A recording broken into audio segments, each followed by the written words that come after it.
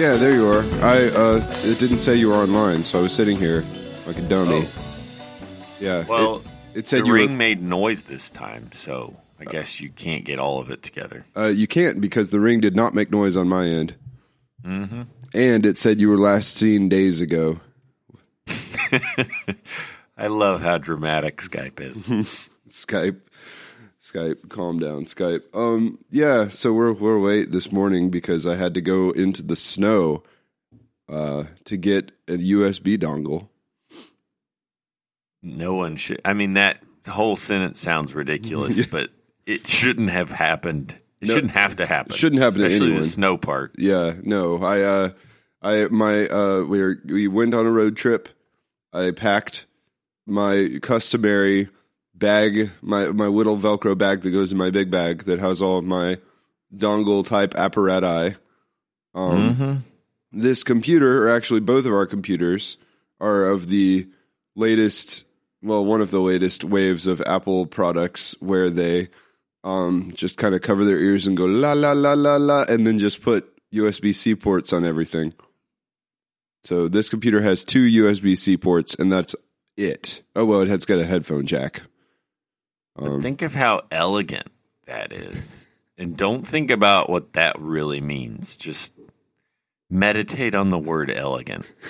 If I want to, let's say, use my outboard mixer here, which is what I use to record and also use to like play through my real speakers, charge the computer and do literally anything else, like scan or print something. I have to plug in a $25, cheapy Chinese plastic thing that I got off of Amazon, and then create this sort of like dongle Cthulhu to get all of those things to happen in my 2 ports.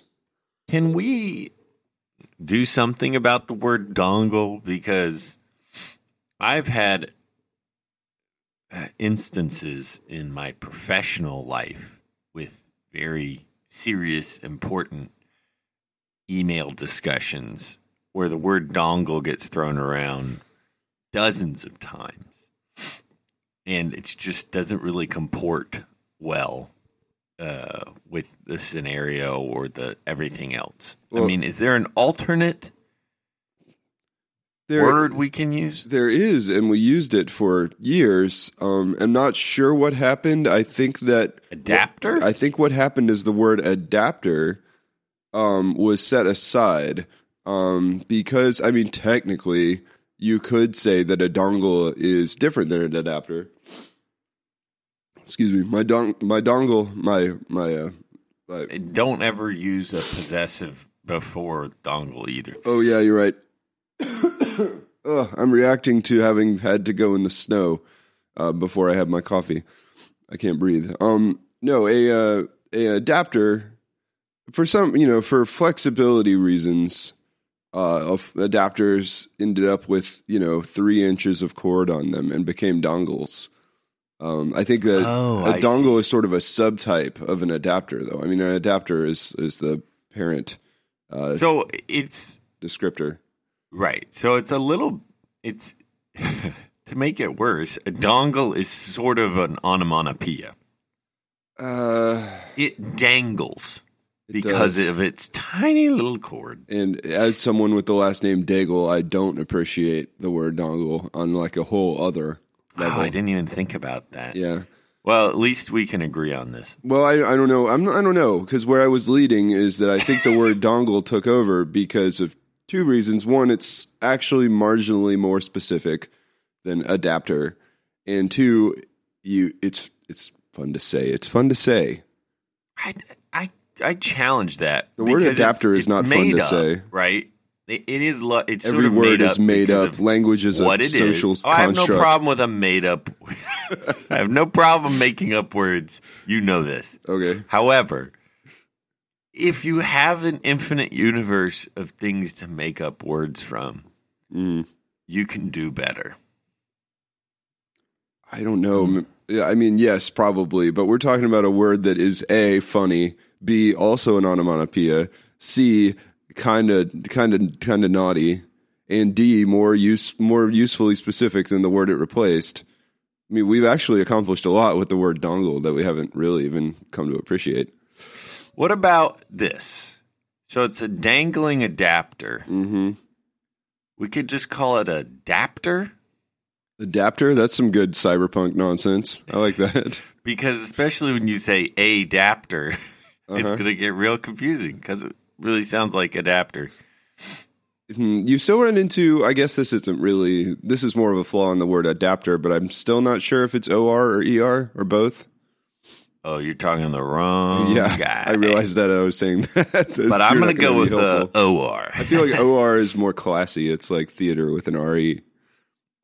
Adapter just sounds like a thing that adapts, but adaptor sounds like a electronic accessory. We could have it spelled all French-like or something. But no, I do. I mean, I'm all for replacing words with like cyberpunk variants of those words. So I'm open to other ideas. I mean, what it does is it takes a port and it turns it into a different port, or multiple ports. Yeah, we need to go back to the meaning. Yeah, so it could. Okay, so it takes one port, makes it a different port, or accessible to a different port, or multiple but ports. Also could be more than one port. Has a flexibility to move around. All right, so I've got the word reporter, but I think that one's taken. Reporter? Yeah. No, not if you pronounce it properly. If you pause between the syllables. A reporter. Enemy of the computers. Let's see. It's way too early in the morning to be inventing words on purpose. Usually we would just kind of let the invented words happen to us. It's a function changer. A swinging function changer. Swing. That sounds dirtier somehow. How'd you do that? I think we're going backwards here. Well, this is episode 40. Episode 40 of Cameron and Brock are two people. We've done 40 of these. I would love to say week 40, but we've missed like 1 week, so I can't actually do that. So it's more than week 40. Yeah, I'm Cameron and you're Brock. Damn. And we talk about whatever the hell we want to talk about, really. Nobody tells us what to talk about. That said, if you have suggestions about what we should talk about, email us. Please tell us. Please tell Cameron and Brock at Gmail. Cameron and Brock at gmail.com, or the phone number 2525 Hey Cam. Which I assume Cameron is checking at all times. Well, Google checks it. I have not. Google's like a drunk secretary that checks the voicemail and then sends me a recording of it that is cut off after 3 minutes. I want to say there used to be a transcription service, which was terribly entertaining, but I don't... I still... Now, wait a second. That's a good point, because I always had it on my voicemail, and it would text me a translation of what the voicemail was. I think it still does that. Well, it didn't for this time, so maybe I need to go turn that on or something. But it's hilariously inaccurate. However, it's usually accurate enough that I'm like, so-and-so's calling me about something. This thing. And so it's best of both worlds. I know what the general message is, and I get to read a hilarious message that calls me brah or bro. What's up, brah? Yeah, Apple has a thing like that. I've never actually thought about it, but there is a voicemail transcription thing. So I can tell that no human being leaves a voicemail ever. In 2018, I haven't had a real voicemail left. I feel voicemails are years on a steep decline. Steep, precipitous. All that's left are, around the election, I got some election voicemails, but most of the time it's either this one Cigna, like a insurance scam one, or that comes from like 4 different states, but it's always the same recording. Or the town I used to live in still sends me notices about my trash and where it should be. I have no idea how to get off that list I would have assumed. Let's be honest. Do you really want off of that list? Are you attached to it nostalgically? It's a little like cute reminder that I used to be somewhere else, I guess. But it's been 2 years. You'd think it would. You'd think they would update that spreadsheet. I don't know. I feel very. It's mildly unsettling, especially when you get calls from numbers you know, or maybe even numbers you don't know. That I get a lot of missed calls, and then there's no message. Nothing. But there's no text. There's no email. Right. And I get, it's this sense like my friend called me from the trunk of a car as his only option before his phone died. And like I didn't get the message, or I didn't answer, and he didn't have time for a message. Like I don't know what happened. I mean, that's what my first thought is. You do need closure. My second thought is, they just didn't want to leave a message. But right, yeah. I mean, closure helps. Some sort of explanation. Why? In my experience, if it depends on the person. Because even though usage of the phone is relegated to like a pretty small group of people at this point, like very few people are going to call me before texting me anymore. If it's Shannon, I text her back because I assume she just like didn't like need something that badly and will just text me later. But trunk of the car, I want to know. If it's my dad, I assume he accidentally called me with his butt, which happens still. I honestly don't know how you do that with an iPhone, but it's happened 2 to 3 times in the last year. Or he's actually also one of the people, and I also have a sister or two like this, who will call just because they're bored. So then they, if no one answers, they just hang up and then go about their day. They don't say in a text message. Wait, what's the plan? You're bored and you want to talk to people? Just like my dad. My dad is whenever he's driving somewhere, he tends to want to talk to somebody. That sounds like Abigail. Yeah. Too. So. Yeah, I can't fault that. Although a follow-up text that says, I am not in the trunk of a car, some sort of a dead man switch. I think so. Yeah. And I mean, that could be automated as well, where if you hang up before the message, it just gives you one of those pop-up options. Like if you don't want to answer the phone, it gives you a text option where it's like, say, hey, I'll call you back, or I'm in a meeting. Right. Whatever. But the reverse. But after you hang up, it pops up an option. Like, here's 3 things you could text this person right now. Oh, no. See, I was gonna say that we reverse it and dead man switch it to where, like, when you hang up having not left a voicemail, your phone then pops up a dialog box that says, I'm going to text this person, help, I am locked in the trunk of a car in 10, 9, 8, and you have to opt out of that. Otherwise. So it's like what I said, except the default is I'm locked in a car, trunk of a car, and my phone's dying. And you can pick other things, but that's what's going to be sent out every time otherwise. Yeah, and I think like there are also this is actually thematically consistent with where I feel like phones are going in general, or Apple phones. I guess I'd have no idea where other phones are going in general, but Apple phones, like if I hit the lock button here 5 times, my phone starts to freak out and starts counting down an SOS emergency call.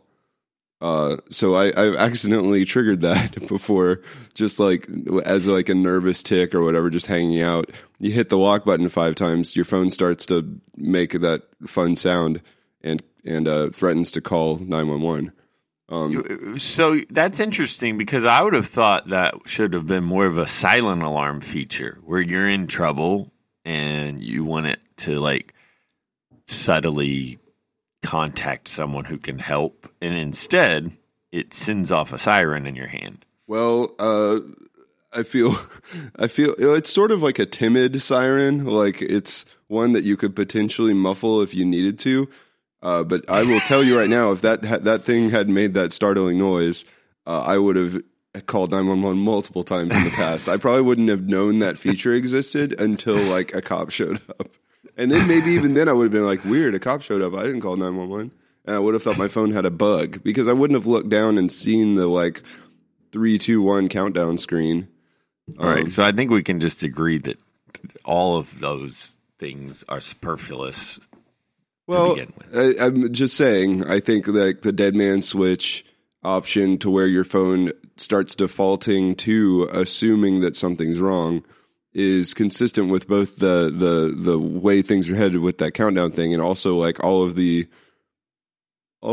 health kit ads that they've been making to the phone, all of the all the health monitoring stuff. Are you aware of all this stuff? I mean, I have a watch. I suppose smartwatches. Are you just talking about the connection to a smartwatch? Yeah, I'm talking about. I watched the last Apple Watch press conference event, and I was sort of. I usually watch those to clown on it to some degree, because that's. I mean, come on, and the amount of features that seemed like they were most like they've pivoted the watch a few times. When they came out with the watch, it was like a accessory luxury item. They had the $10,000 one you could buy and things like that. And that one's slowly gone away. And they moved the watch to being like an athletic trainer thing, and they like pushed the ads had people diving and swimming and running with it. And there's a little bit more like, almost like a same exact product, right? But just like reframing it as like an athletic accessory. And now it feels like they've found a niche with the phone, or like that whole ecosystem as like a health tracker in a more general sense. But the problem is, to me, is I watched this press conference, and it's just so much about how you could die at any point. Like, wait, what? Like there's EKG that you can like fire off now with your watch at any time. Okay. It's got access to all of your vitals. It's going to report on your vitals. You can set it up to like call people if certain things drop below certain numbers and stuff. A bunch of features that are genuinely useful. Like I texted my dad and asked him about, the viability of some of these features, and he was actually like really impressed. Like some of that stuff's hard to track, or like hard to get people to test on their own or whatever. Right, but as a marketing push to the general public, right, it seems like an odd choice. Yeah, as a marketing push to the general public, I'm sitting there thinking I already didn't want a smartwatch, and I do not own a smartwatch, because one of the better feelings in my life is to leave my phone in another room for a little while. And the idea that I could never do that because it's connected to me is genuinely anxiety inducing. But then you add to that this idea that your watch is not just going to, track whether you are supposed to be talking to somebody or supposed to be getting something done, but now it's also tracking whether or not you're dying. It's just a lot. It's a lot to not be able to escape. I would like. Just to feed my general day-to-day anxiety, I would like it to be providing me a percentage dying, not like a progress bar? Things have gone wrong, like thresholds exceeded, you're in danger. I want like a percentage where it's like, yeah, you're doing okay. Oh, you're past you're 60% to maybe death danger zone. Today you're 10%. So I can just watch it, and when I'm not feeling well, I see that it's moving up, and then of course the feedback loop in my mind makes it go up higher, and it would just be really fun to constantly worry about how close I am to death. That's it's like a fuel economy. I'm really compelled and horrified by this feature. It's like a fuel economy gauge in your car, right? Like if you let off the gas completely on the interstate, your car's like, you got 1 million miles to the gallon. You could drive forever. You'll drive to the moon. Go for it. Yeah, and then if you hammer on the gas, it's like you're getting 2 miles to the gallon. You monster. You're fill up soon. Fill up now, or you're just gonna fall out the side of the road and never get home. And like your car has no real sense of like, there's no memory to that thing. No, like the car it's convincingly sincere about whatever it's telling you at the moment. Now, that's what I want. Yeah, I guess what I'm thinking of, to be clear, my current car gives you the fuel economy based on your trip like odometer, so it averages it out over the length of the trip. But my old, what I'm thinking of is the fuel economy gauge in our 1994 or 6 Grand Caravan. That one was just the fuel economy at any given moment, so it had I think mine no memory. does both. Oh, really? Because I can still watch it shoot up and drop down. Yeah. But then you can get an average over a certain trip period.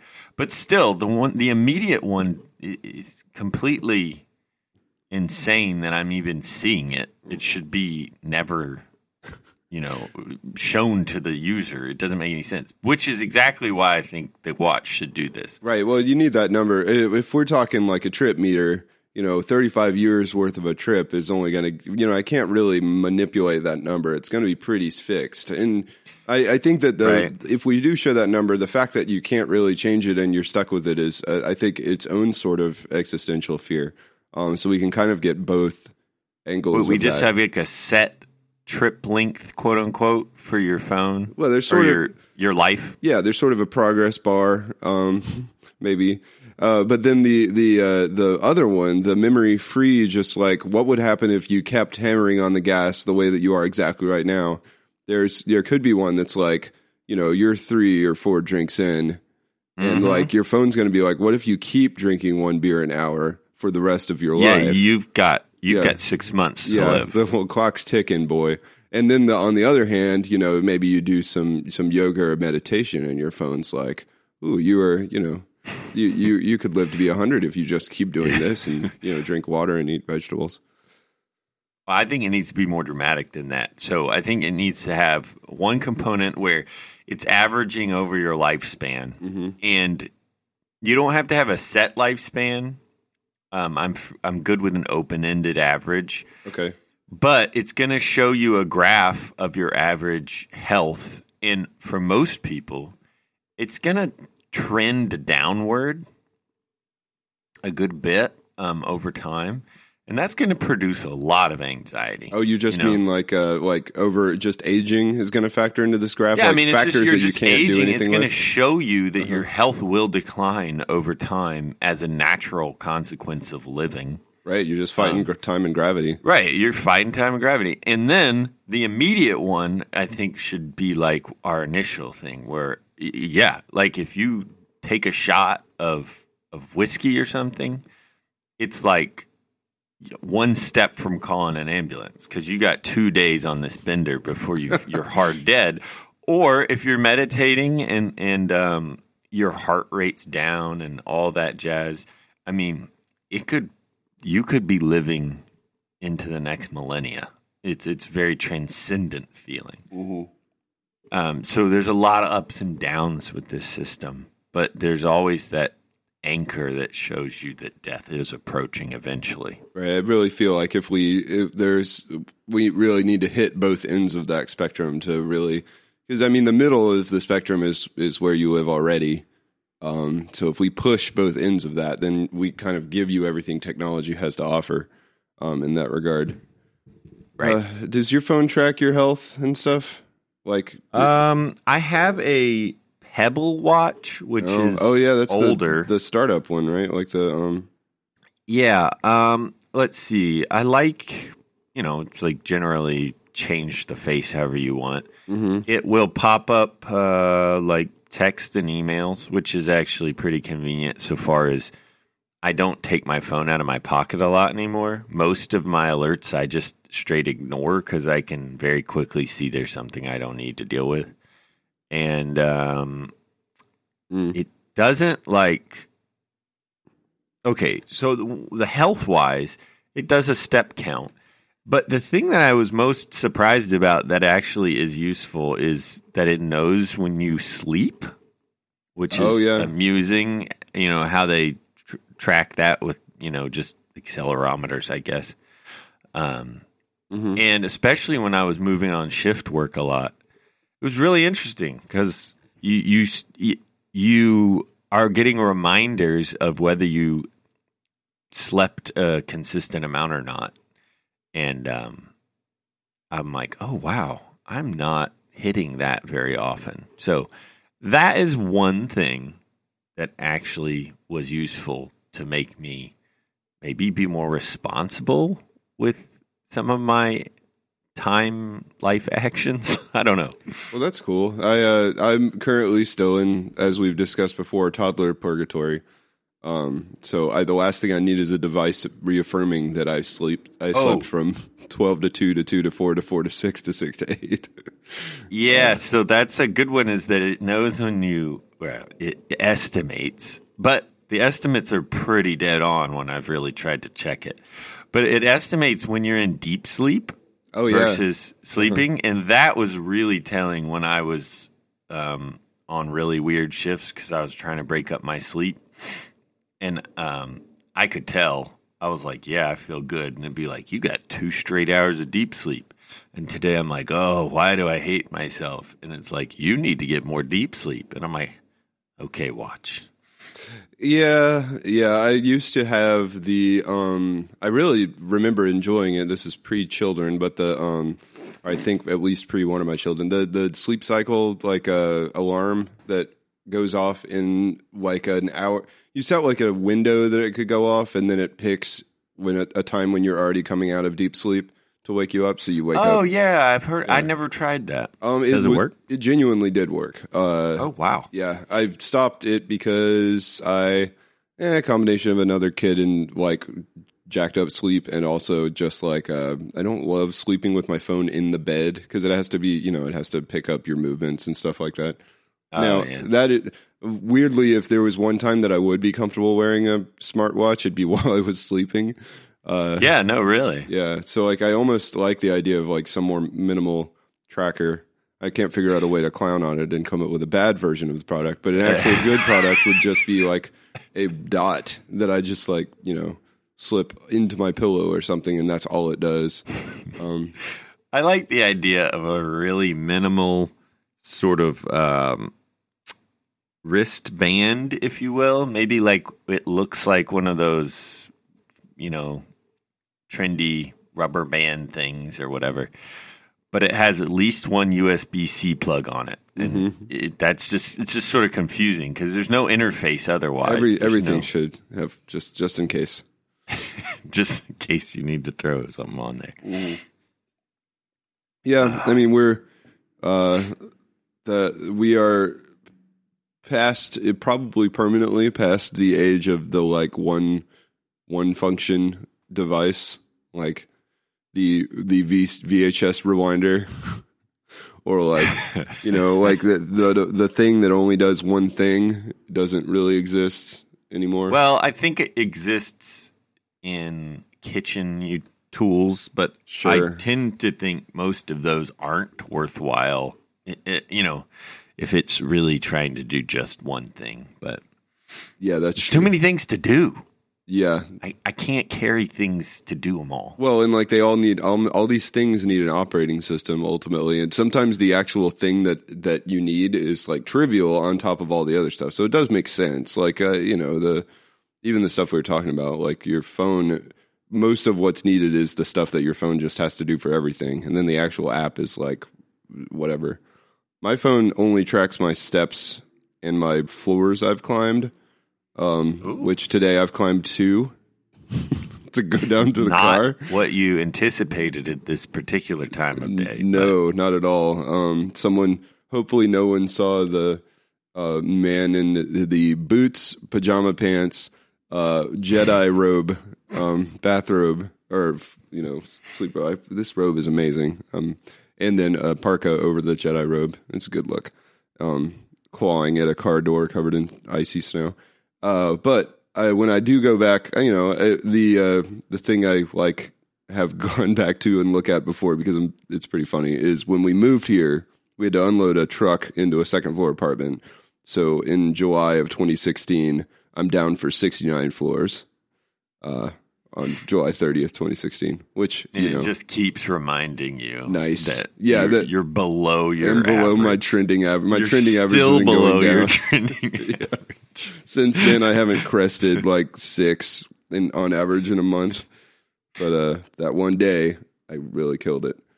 Yeah, when I went to Disney So what they program the watch, and I don't really mind this. It's actually sort of amusing, is that your watch tries to be super encouraging.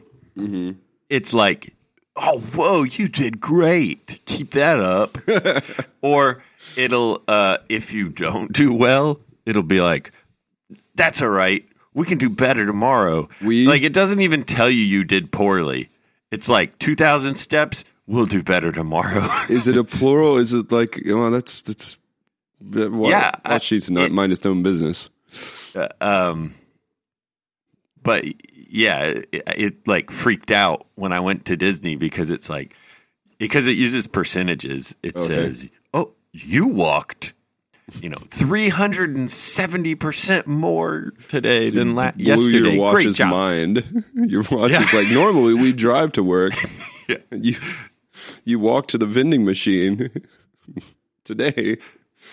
Yeah, and it really freaks out when you take it off and it tries to track your sleep and such. Sometimes, based on my habits, it'll say like, you slept 99% less than normal today. You need to get some better sleep. And oh, see, yeah, that's the exact thing that that I always think about is like, oh, all it's gonna take is like it falls onto the floor one day and it's like, oh my gosh, you slept so well. You didn't move. Like, but it's not so much. And it screws up all your trending data or whatever. It doesn't ruin trending data and such. Its usefulness is usually just as a reminder to say, oh, hey, look at that. I stayed up doing such and such less than 5 hours. I didn't think I stayed up that late. But like, okay, let's deal with this. Yeah, so, it's fine. But I do agree with you in that I don't want something overly functional and interruptive on my person. Right. Because I can walk away from my phone and after about 10 feet or 15 feet of Bluetooth, it just turns into a normal watch. And that's nice. Yeah, I don't know. I feel like my personal angle on it would take a lot for me to feel okay with putting one of those on my wrist. Even when I talk to people, like, people are like, oh, I can look and see that I don't need to look at that without taking my phone out. But like somebody glancing at their smartwatch and reading a text message if you're the other person, I feel like it's just as disruptive as if they pulled out their phone. Like it's still like it feels the same. I mean, in some circumstances, I can see that being true. But I think on the whole, unless you're going to claim that you ignore your phone constantly, the average is that you will interact with it less. I don't know. I if I'm in like a meeting or something and my phone starts like firing off vibrations, I just have like a threshold at which I like decide to pull it out and glance to make sure like all those messages are from like my family group text thread or something, like if you pull it out and it's just like 3 or 4 text messages from different people saying they're stuck in a trunk of a car somewhere. Everyone simultaneously got kidnapped. And your reaction is, never mind. But like I have the option to leave my phone in my pocket. And if all of those were firing off my wrist would just be lit up constantly and I would have to, I can't not, you know what I mean? Like I can opt out of it if it's in my pocket. Yeah, I mean, I definitely see what you're saying. I think it's a potential way of feeling about the situation. So sure. It's valid. But yes. I don't think in practice I think it's a more neutral experience in practice. Well, I'm looking at all the things that my phone could be tracking for me. Blood alcohol content, blood glucose, electrodermal activity. Wait, how the heck is it doing all this? It could be. This is all the stuff. Are you putting a probe in your body somewhere? Well, I think if you implant, look, probe. It's just like you just get this tracking chip shot under your skin and Bluetooth. You say that. We're not. I mean, we're headed there. Just hang on, hold on to your horses for like another 5 to 10 years. But this is all the stuff like, and this is because this thing is like a legitimate medical device. Like you can hook it up to all of these different like legitimate medical trackers that maybe you have if you're older, infirm, or whatever. But like blood alcohol content, blood glucose, electrodermal activity, I don't even know what that is. Forced expiratory volume 1 second, forced vital capacity, inhaler usage, insulin delivery, number of times fallen, oxygen saturation, peak expiratory flow rate, peripheral perfusion index, UV index, and that's just the vitals section. There's like other sections. There's a reproductive health section. So clearly this is compatible with a lot of devices. Yes, that's the results section. The vitals section is like blood pressure, body temperature, heart rate, respiratory rate. I assume that's the stuff you would get if you had a watch. So I assume if a person wearing every bit of compatible medical tracking gear would look really insane at this point. Yeah, I mean, all of these things have extremely legitimate like uses for sure, but it's like you know when you go to the literally any doctor and you have to, even like an eye doctor, and you have to fill out the thing that lists all of the conditions that you may have. Yeah. And like it's every time I do one of those, it's like this sort of sobering reminder that of all the things that could be wrong with me, and they aren't yet. Yes, it's like a page and a half. I think that's the point of it. Right. I doubt that they need that. They could just say, "Hey, is there anything wrong with you?" And you're like, "Yeah, here's the wrong things." Sure. There's probably it's probably easier for them this way, but because I really feel like if there anything along with you is sort of an essay question, that's really open ended. Yeah, people just take it too broadly. But and all of those things. I've often asked myself that question. Now my phone is sitting here listing all of these ways that I could be more unwell than I am, which I guess is on some level, something to be thankful for. But your line's trending down. My line, your lifeline. Yeah, but at least it's like a gentle curve. I don't need any. It's a slope. It's a gentle slope toward death. I imagine my life's going to be more like a log to zero. Where I'm going to do well for a while, and it's just going to be like one day just flies off there. Man. Yeah, I'm not talking like car crash. It's just going to all fall apart. Oh, before we're going to have we've got some time. I was going to say we might have a short episode because we started so late. But before we wrap up, even if we do end up with a normal length episode, I wanted to know more about your Thanksgiving. I prefer to call it de-episoding. De-episoding? Slowly, as our episode slowly declines toward death. My Thanksgiving, not bad. This was my brothers and his family come for Christmas or Thanksgiving, depending on every other year. This year is Thanksgiving. So he was in town. So I sent you a picture of the feast mostly I provided, which was mini smoked turkey breasts, a smoked rack of spare ribs, and a full smoked brisket. A mini smoked turkey? I mean, a turkey breast is a large product. Oh, okay. So I am not like a huge fan of turkey generally. Like, it's good, but I mean, if I'm given a choice, I'll just cook the brisket. But people like turkey. So I get these packs that are just, I think they want to call them turkey breast tenderloins or something. Yeah, I'm looking at the picture now, and this is definitely not a full turkey breast. No, so I cooked about 6 of them, and then I just slice them up, and they're like the center cut of a turkey breast, and you don't have to deal with the whole anything about the turkey. But I really did that as a favor for people who really wanted turkey. And it actually turned out pretty good because I cooked it. Don't let the FDA know. I cooked it below recommended temperature. Yeah. What's the one that tracks that? Is it the FDA? I want to say, sure, it's the what's a turkey like? It's supposed to be 165. 165, but I've read that if you're keeping it above say 150 or something for an extended period, it's going to kill it anyways. Anyway, that was good. Brisket should be, as we've mentioned aforetime, included in any kind of celebratory gathering if possible. Believe me, I've got a pin in our schedule for a solstice planning episode in the springtime. We're gonna do it. Yeah. And we had that fried cauliflower I referred to. Oh yeah. I'm looking at the photo here. The fried cauliflower is there in the back.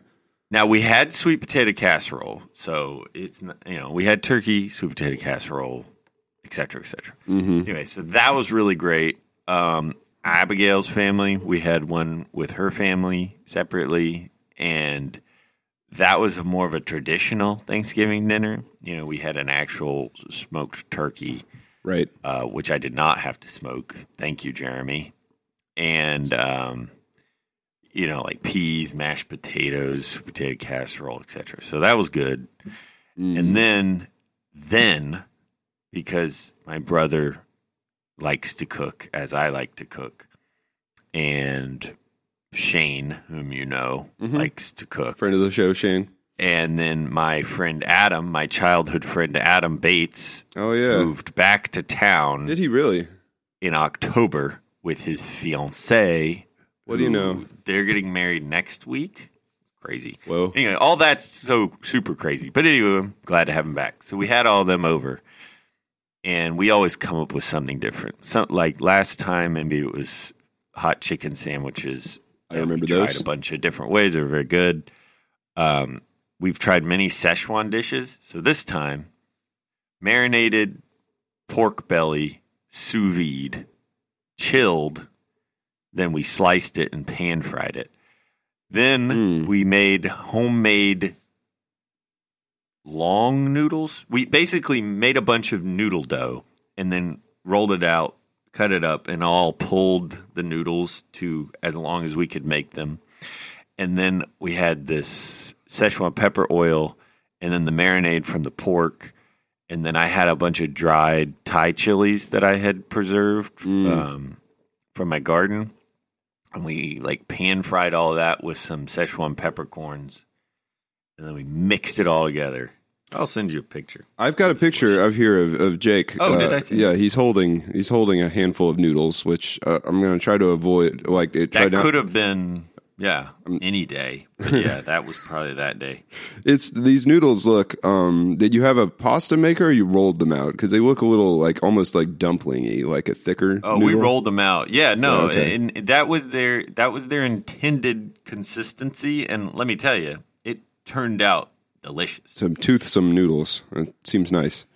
Yeah, well, I wouldn't say chewy. They definitely had al dente. thickness to them. Yeah, they were. Oh, here's another picture. Okay, hold on. You cook them for only 2 or 3 minutes. Ooh, man, look at the low, the low depth of field on this photo. Oh, it's yeah, very sexy. sorry. The pork got lost in the depth of field. Oh no, there. this is like a Bon Appetit photo. Okay.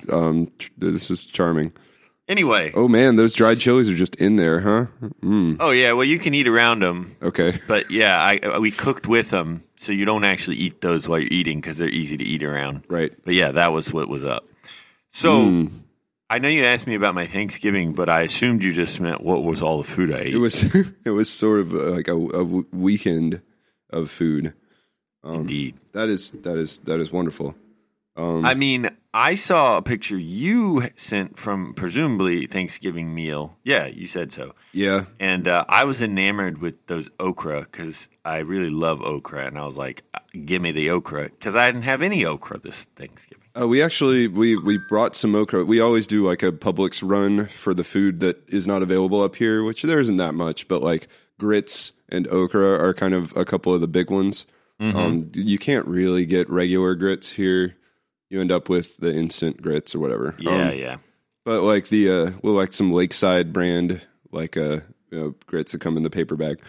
But we've always, since time immemorial, always had a relish tray before Thanksgiving that has like black and green olives and sweetened dill, little pickles and cornichons and pickled okra. So I've had pickled okra at every Thanksgiving for as long as I can remember. Other than that, our Thanksgiving was very by the books in a very enjoyable way. I did not cook anything, but my contribution was to carve the turkey, which I'm not really a turkey carver. Like I would consider like a particularly aesthetically pleasing job. I'm not carving off big hunks of or not. But you hunks. did like the traditional, you're over there with a long pokey fork thing and a knife, and you're like, cut one slice off, cut two, like a carving station. Well, I didn't do it like that. That's the thing is I haven't carved a whole turkey before. So I carved it kind of the way that I do a chicken, which is you carve the breast off and then slice the breast. But with a turkey, you carve the breast off, and now you can't get that cool long side carve where you get the big slices of the big thin slices of. Yeah. So I kind of abandoned that approach and just carved like slices of the breast, kind of not short wise, but like. It was cross grain. Sure, yeah. So it ended up being more like almost like a barbecue type chop on the turkey, and which turned out fine. No one played, but my contribution to it was this had been a dry brined turkey, and my mom typically does not make, for whatever reason, growing up, we usually didn't have mashed potatoes, and we almost never had gravy. So I took all of the juices at the bottom of said pan. Shannon forbade me to make a gravy because it was almost Thanksgiving and she didn't want me to like wing a dish while everyone was getting ready. But I did take all of those juices, strain them, and then pour them over the chopped turkey, both the light and dark meat platters, which I think added a certain je ne sais quoi to the proceedings that it wouldn't have had otherwise. I think that some kind of sauce is not requisite, but certainly it never doesn't improve turkey for me to have some kind of liquid added to the dish in that preparation. Yeah, you've got all this liquid at the bottom of the pan, and it all is delicious, and there's no reason to just throw it out. So, like, I had done that. I strained the liquid just directly into a measuring cup and then moistened all the meat with it. And then my mom just, like, put that out in a gravy boat. And I had two different people ask me how I had made the gravy. Well, it's a turkey cook, first of all. And then you just take that and you put it in here and you're finished. But yeah, listeners out there, always use the liquid below the meat that you're cooking. It's always useful. It's a thing. It's definitely a thing. And then we ate. We went on a date night, as you do when you have free babysitting. Went to this restaurant called Folk in Nashville. It was very Nashville-y, sort of fancy restaurant, the likes of which I hadn't been to in a while. Lots of novelty facial hair on the wait staff and expensive living up to light bulbs. Expectations. Yeah, but the restaurant is sort of pizza, like lots of vegetable based dishes, and then some like wood fired pizza stuff, but kind of like fancy. All of that. All of what you just said. Yeah, it's funny. Fancy. I said vegetable-based dishes, and then we managed to order all of the things that weren't vegetables. Like I think I sent you a picture of it. It was a rye toast with like a chicken liver mousse and a green tomato and chocolate flaked over the top. Oh, yeah. So I've been thinking about that. I feel like the one thing I want to try with barbecue is. Oh yeah. Okay, I got it. Yeah. Yeah.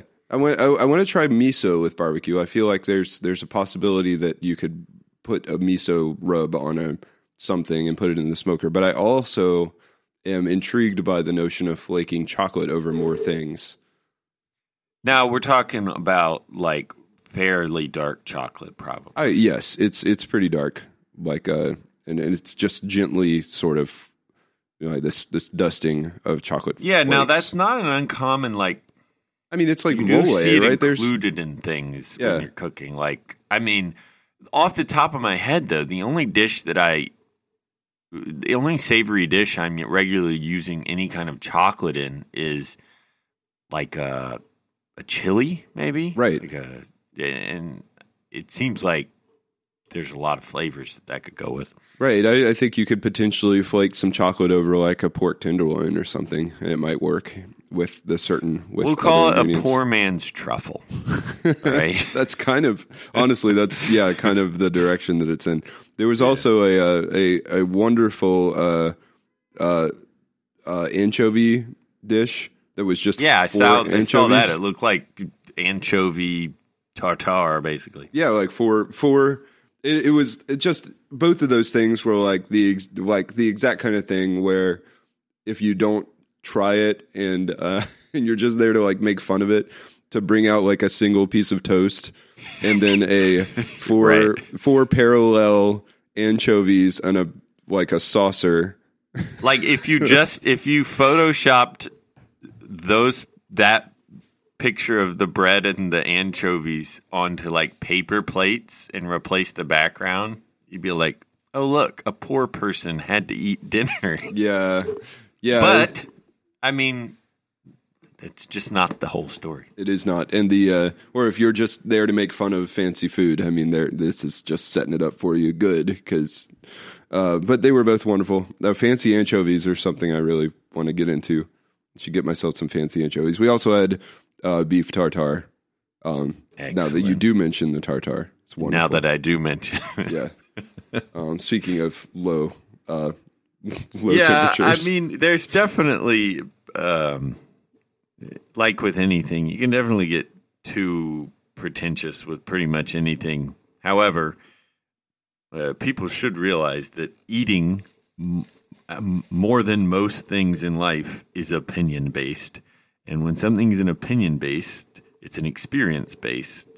And if you're experiencing, eating in a certain way, like it is going to be better or worse for you, in your opinion. Like it just is. So it's just sort of silly for people to completely write off what's going on and how things are done and in all of that and just say like it's the chemicals that your tongue is registering at the moment. It's like travel to me. It's not necessarily always about the objective quality of the thing, but about the like cultural context of the thing or the ability to experience something new. So I don't know. There's a reason this isn't a foodie podcast or a travel podcast. We've talked at length, probably 30 episodes ago, about my sort of uncomfortableness with being a food person or a travel person. Well, yeah, you don't have to label yourself, sir. But I do want to flake chocolate on things, though. I'm going to flake it. I flake chocolate on everything. I have chocolate on grits. Do it. I mean, I cook a savory grit. I could send you that recipe. It's very good. Yeah. It's got like paprika in it and ancho chilies. I want to say... Wait, I meant oatmeal. I cook a savory oatmeal. Yeah, I was a little bit like grits are savory. Yeah. No, I blacked out there for a second. I ate instant grits, which I know it's not like the best grit, but as a kid, pretty equivalent. I ate instant grits like 85% of my breakfasts.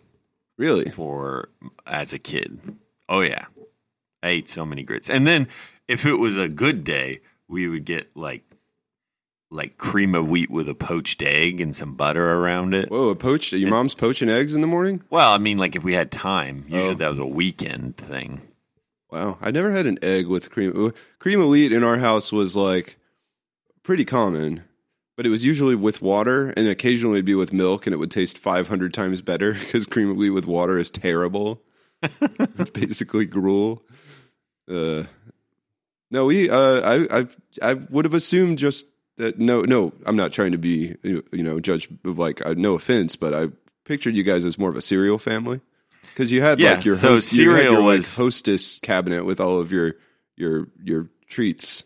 Yeah, cereal was the alternate, and I always ate cereal for dessert. That was my big thing. I loved eating cereal instead of some kind of other dessert. I would Still do. that would be a good. Actually, when my son made his Christmas list, one of the things was I don't remember the exact wording, but it's like one of those things with all the little cereal boxes was on his Christmas list because that's I love those things as a kid. that's what we've carried on that tradition from my household. With you get the 12-pack of little cereal boxes, and then you trade away all the Fruit Loops because Fruit Loops taste like garbage, and you get I more feel like Frosted that's Flakes. an opinion, Cam. Maybe if you had given yourself a single Fruit Loop in the middle of a milk bowl and just really savored the experience, you would have realized that the waxy taste is actually intentional somehow. I'm trying to picture fruit. I mean, I haven't had a Fruit Loop in 25 years, but like I'm trying to. And the taste I might be thinking of is Trix because I think they're roughly equivalent, like aggressively artificial foods. Yeah, well, I think those are very equivalent. And maybe this is the year where I'll poke in a bite and just like re-experience.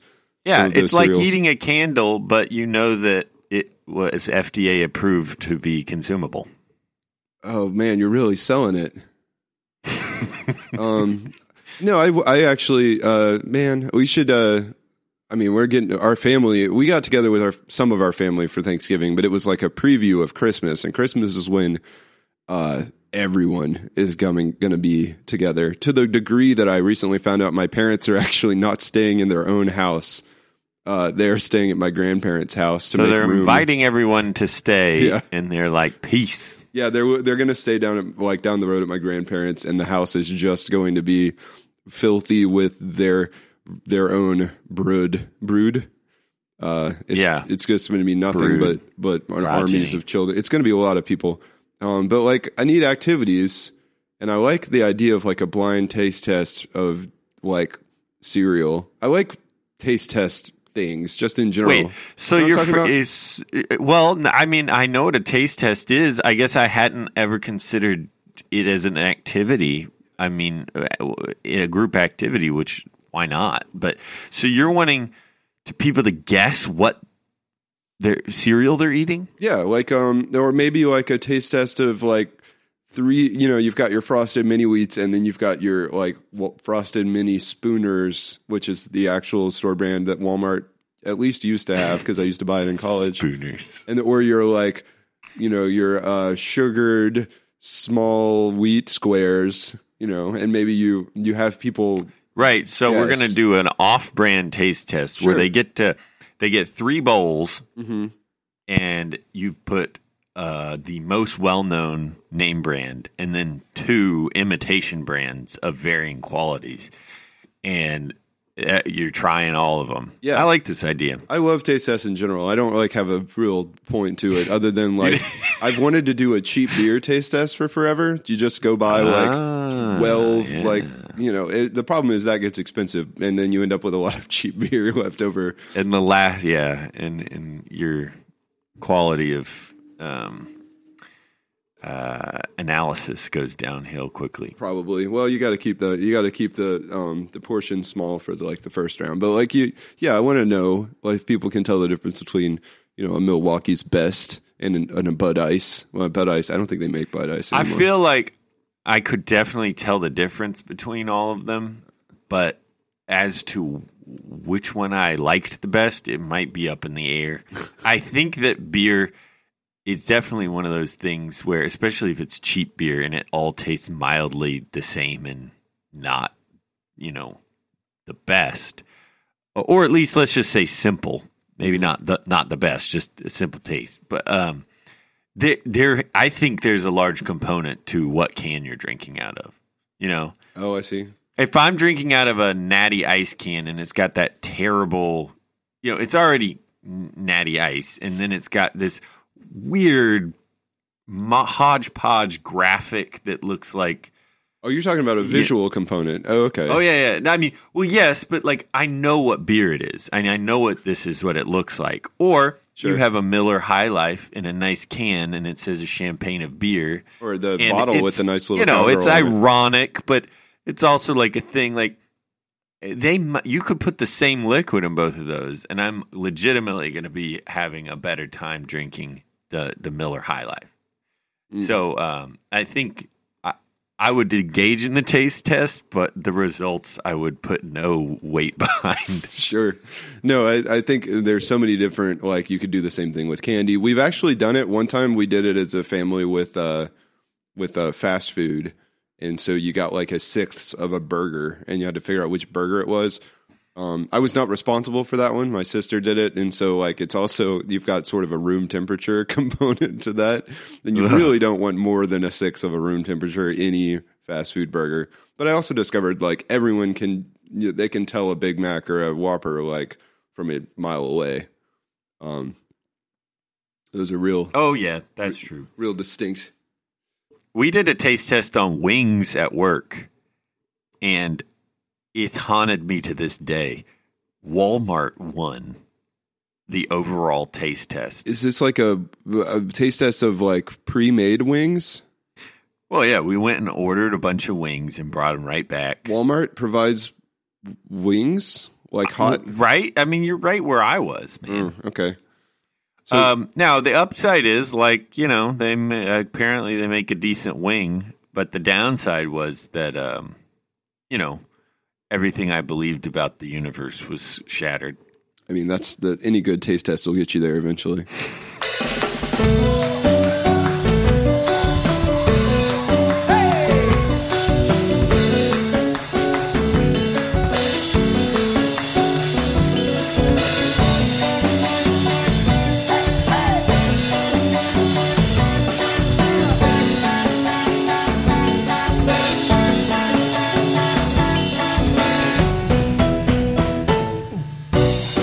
It's astonishing how we fake ourselves out.